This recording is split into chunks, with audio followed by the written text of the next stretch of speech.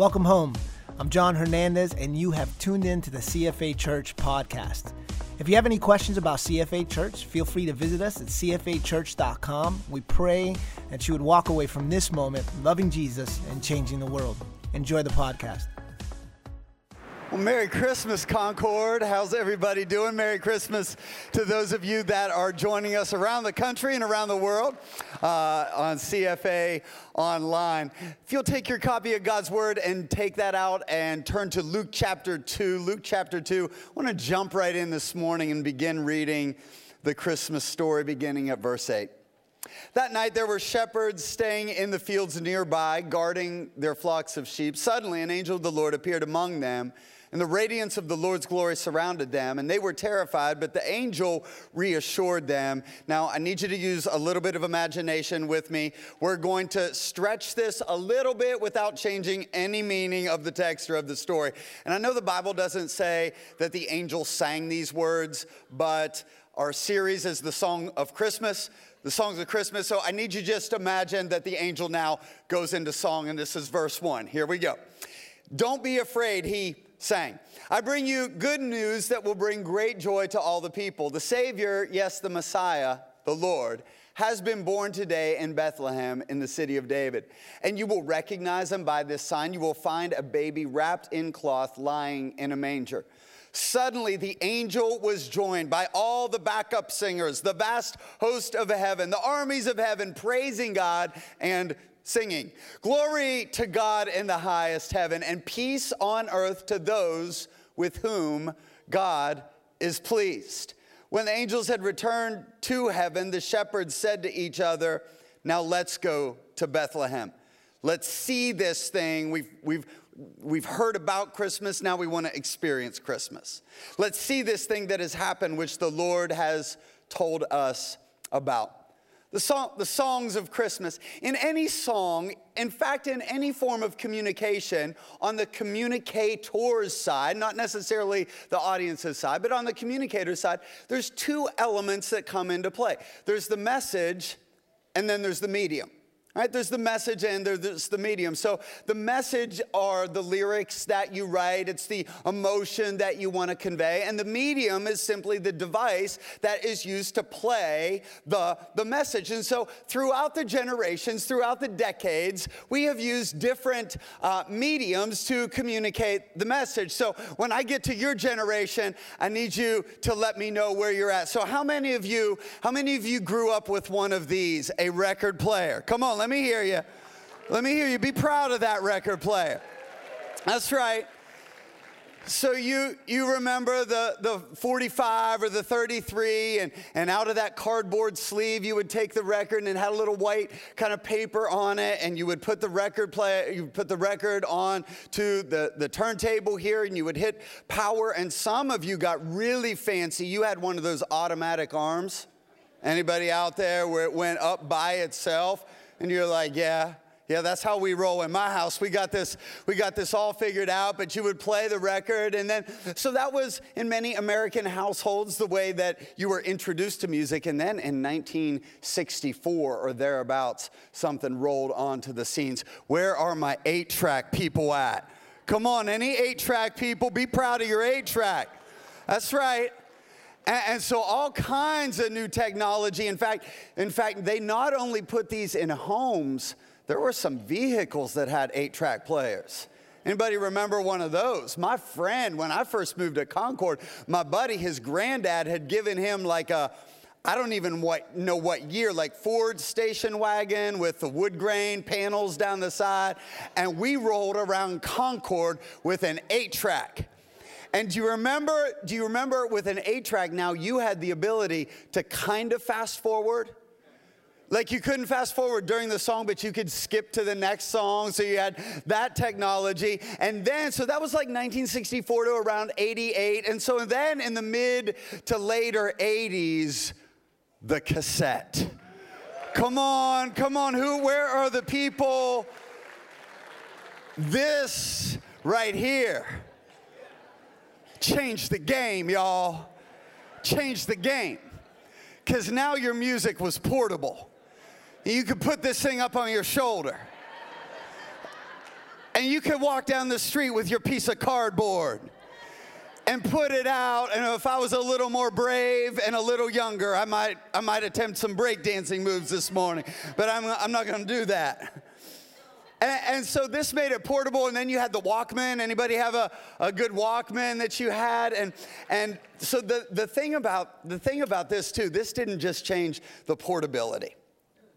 This changed your romantic life. Because everybody that grew up in the late 80s and early 90s knew that your relationship depended upon your ability to make a good mixtape. Some of you are sitting by a spouse today because you were smart enough to let Bryan Adams do the talking for you. So your evening looked something like this. You got in your room and you shut the door. Nobody interrupt me. And Casey's Top 40 would come on, and you knew about when the song was going to be played on the Top 40 as he was going down the list or going up the list. And you got two fingers ready. You had to have two fingers, right? You had to press record and play at the same time. I don't know why. It says record. Why couldn't you just press record? I don't know, but you had to have two fingers ready. And you're getting ready. Casey, don't talk over the top of UB40. Casey, don't do it. My date on Friday is dependent upon this. And so you would put together this mixtape, right? But throughout the decades or throughout the ages, no matter what medium that you used, a lot of times we depended on the message to communicate our emotion for us or our love for us. So whether for you it was Frank Sinatra or the Beatles or REO Speedwagon or Bryan Adams, whether it was Boyz II Men or John Legend, whether it was Ariana Grande or Lacey. I mean, I don't know what era you grew up in, but the idea of the song was that a message was communicated through a medium to express your emotion. And it's no different with the song of Christmas. See, thousands of years ago, God created man and woman. He created Adam and Eve, and that was his heart. He loved his kids in the garden, and they had perfect union and perfect fellowship. But enter the serpent into the picture. And the serpent, through lies and deception, same two tools that he uses today upon God's people, lies and deception, deceived Eve and then deceived Adam into taking a bite of that forbidden fruit. Sin entered the picture, and it wasn't just sin, now it was separation. Adam and Eve were separated from God, and God was separated from Adam and Eve, and a lot of people would have given up on the relationship, but not God. He loved his children so much that he said, I've got to get my song out. And so through the ages, through the prophets, through the kings, through Israel, through many different mediums, God began to try to communicate his love for us. And well, that's what Christmas is. Christmas is God sending the song of heaven, the ultimate song. Christmas is sending the song of Jesus. Luke chapter 2, verse 10, if you read it with me, it says this, but the angels reassured them. Just want to pause for a moment. If you just look around and you spend any moment just observing humanity right now, we need a little reassurance. Amen? It seems like fear has stepped into the conscious of our culture and things just seem chaotic. But in this moment, the angels reassured him, and what he reassured him with, it says this, don't be afraid. I bring you good news that will be great joy to all people.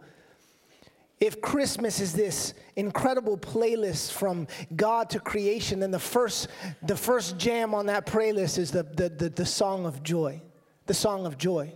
And for so many of us, again, we struggle with joy because the truth is we have this misconception of joy. We convolute joy or confuse it with happiness. And I'm going to tell you, unfortunately, for so many of us, although we pursue happiness, the problem is along the way, it often can keep us from experiencing real joy. And there's been plenty of studies recently done on happiness and the connection between happiness and health. And one of them that I've read recently, I thought would bring kind of some light to what happiness is all about. And it was actually done by the Harvard Business Review.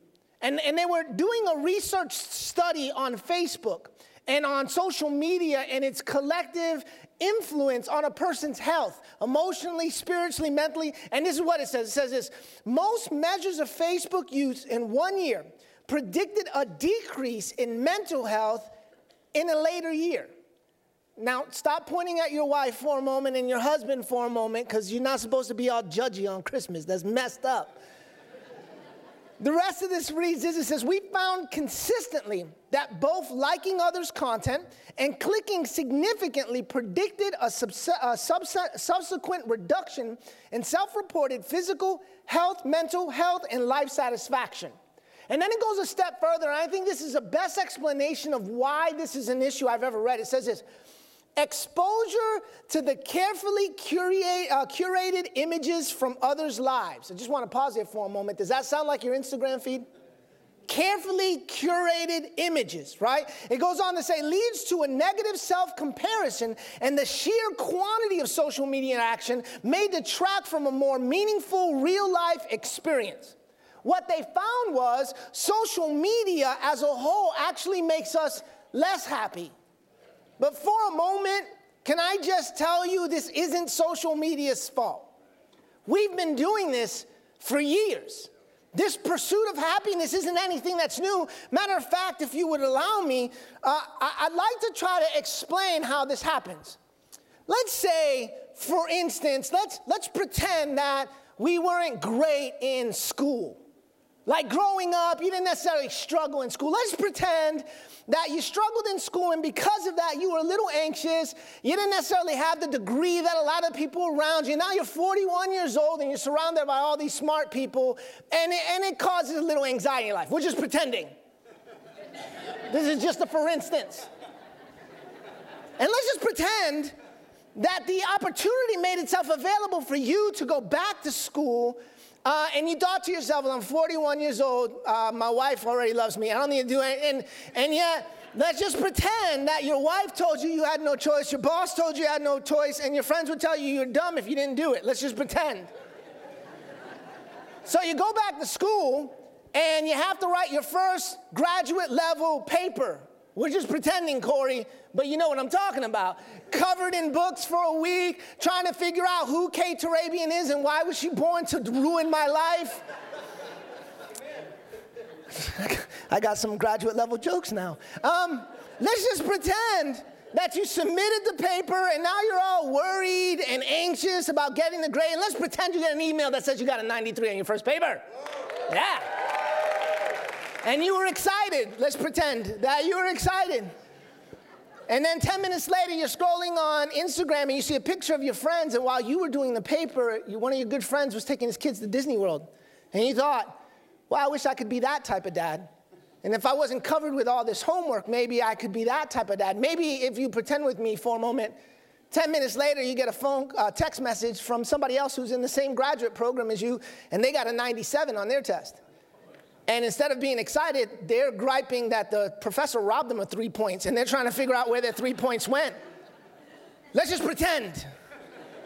Now, you were all excited one moment to go home and tell your wife and bring your kids in and show them the email and show them what dad had done. And now, when you get home, the wife's like, how's your day? And let's pretend your response is, well, it's all right.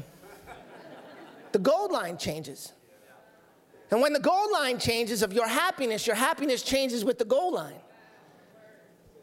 And this isn't anything new. This has happened historically. Even our forefathers wrote in the Declaration of Independence, we have the right to pursue happiness. They never wrote anything about actually finding it because they knew you find happiness for a moment, you grab a hold of it, it's fleeting, and then it disappears, and then you're chasing it all over again. But there is a difference between happiness and joy. There is a difference in happiness and joy, and this is what I love about Christmas. Joy isn't found in a thing, but it's found in a person. Romans says it like this in chapter 15, verse 13. I pray that God, the source of hope, will fill you completely with joy and peace because you trust in Him. Happiness is something you chase after.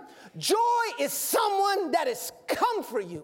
What an incredible truth, church, that this Christmas we can experience a joy that has come. And you might be able to change the goal line of my happiness, but you'll never rob me of my joy. You can never rob me of my joy. James says it like this. I love it. Dear brothers and sisters, when trouble of any kind comes your way, consider it an opportunity for great joy. For you know that when your faith is tested, your endurance has a chance to grow. James models what it means that even in trial, even in tribulation, we can have joy. Jesus himself on the cross, according to Hebrews 12, says this: because of the joy awaiting him, he endured the cross. He was singing songs of joy while facing the pain of the cross. So I don't know what has you strung up this morning. I have no idea what kept you awake last night. I can't imagine the pain of the loss that you're experiencing, but I know the songs of the angels is still echoing from the hilltops of Bethlehem.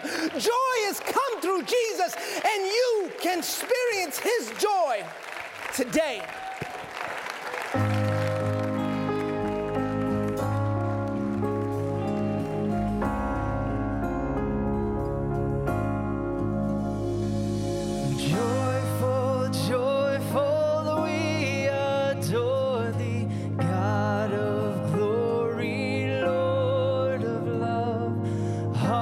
Unfold like flowers before thee, opening to the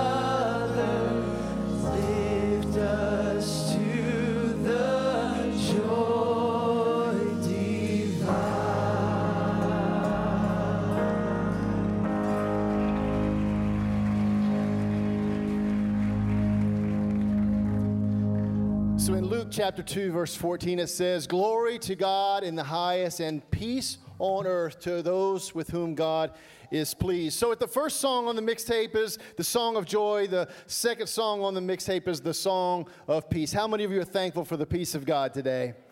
Oh, come on. There's a little bit more people in here, I'm sure, that are thankful for the peace of God. But see, I think some people get a little bit confused with this peace on earth that's been being declared by the angels, because they think that this peace that they're talking about is somehow the end of trouble and the end of war, but that's not what they're declaring. Jesus in his ministry, he said, as long as you're on this earth, there's going to be trouble. He said, in the end of time, that when we get in the last days, there's going to be wars and rumors of wars. So it cannot be that the angels were declaring an end to trouble or an end to war. What they were declaring in this moment was not a cessation of trouble, but an incarnation of peace. In this moment, peace has come from heaven to earth. John 1 tells us this. It tells us that the same word that was there in Genesis 1 that spoke into the confusion, into the void, into the chaos, and created the world, that same word has now in John chapter 1 here in Bethlehem has been spoken once again through Jesus to bring peace into your situation. Whatever you're going through today, we can stand on the truth that He is Jehovah Shammah, the Lord who is there, and Jehovah Shalom, the Lord who is our peace. I love John 1 because it goes on to say this. It says that when we behold Jesus, we behold the glory of God. And I love that because that word glory means weightiness. It means substance. It's not something that is out there that's just fluttering around, but it's something that has some weight to it, some substance to it, the glory of God. And why is that important? Because I believe it is that weightiness that brings stability into our life and brings peace to our situation. If you can imagine with me that I'm holding a bowl here and I've got water in it, I begin to spin and to stir that water and create kind of a vortex. And if you don't know what that looks like, just think about the last time you flushed your toilet. That's probably what it looked like. Some of you don't have that kind of toilet. Mine still flushes like that. And that spinning motion there. And now imagine that you drop a feather into that vortex. What happens? The feather basically takes on the characteristic of the spin. It basically takes on the characteristic of the water. But imagine that same bowl, and imagine dropping, as you spin the water, dropping a brick into that bowl. The truth is that because of the weightiness of that brick, it's not going to take on the characteristic of the spin or of the water, but actually it's going to settle down there, it's going to land down, and the water is going to have to adapt to the weightiness of the brick. And see, that's how it is with God. You and I are the feather. That whenever we get into a bowl of trouble and the thing begins to spin, in and of ourselves, we do not have enough glory, any weightiness to do anything but succumb to the spin of trouble.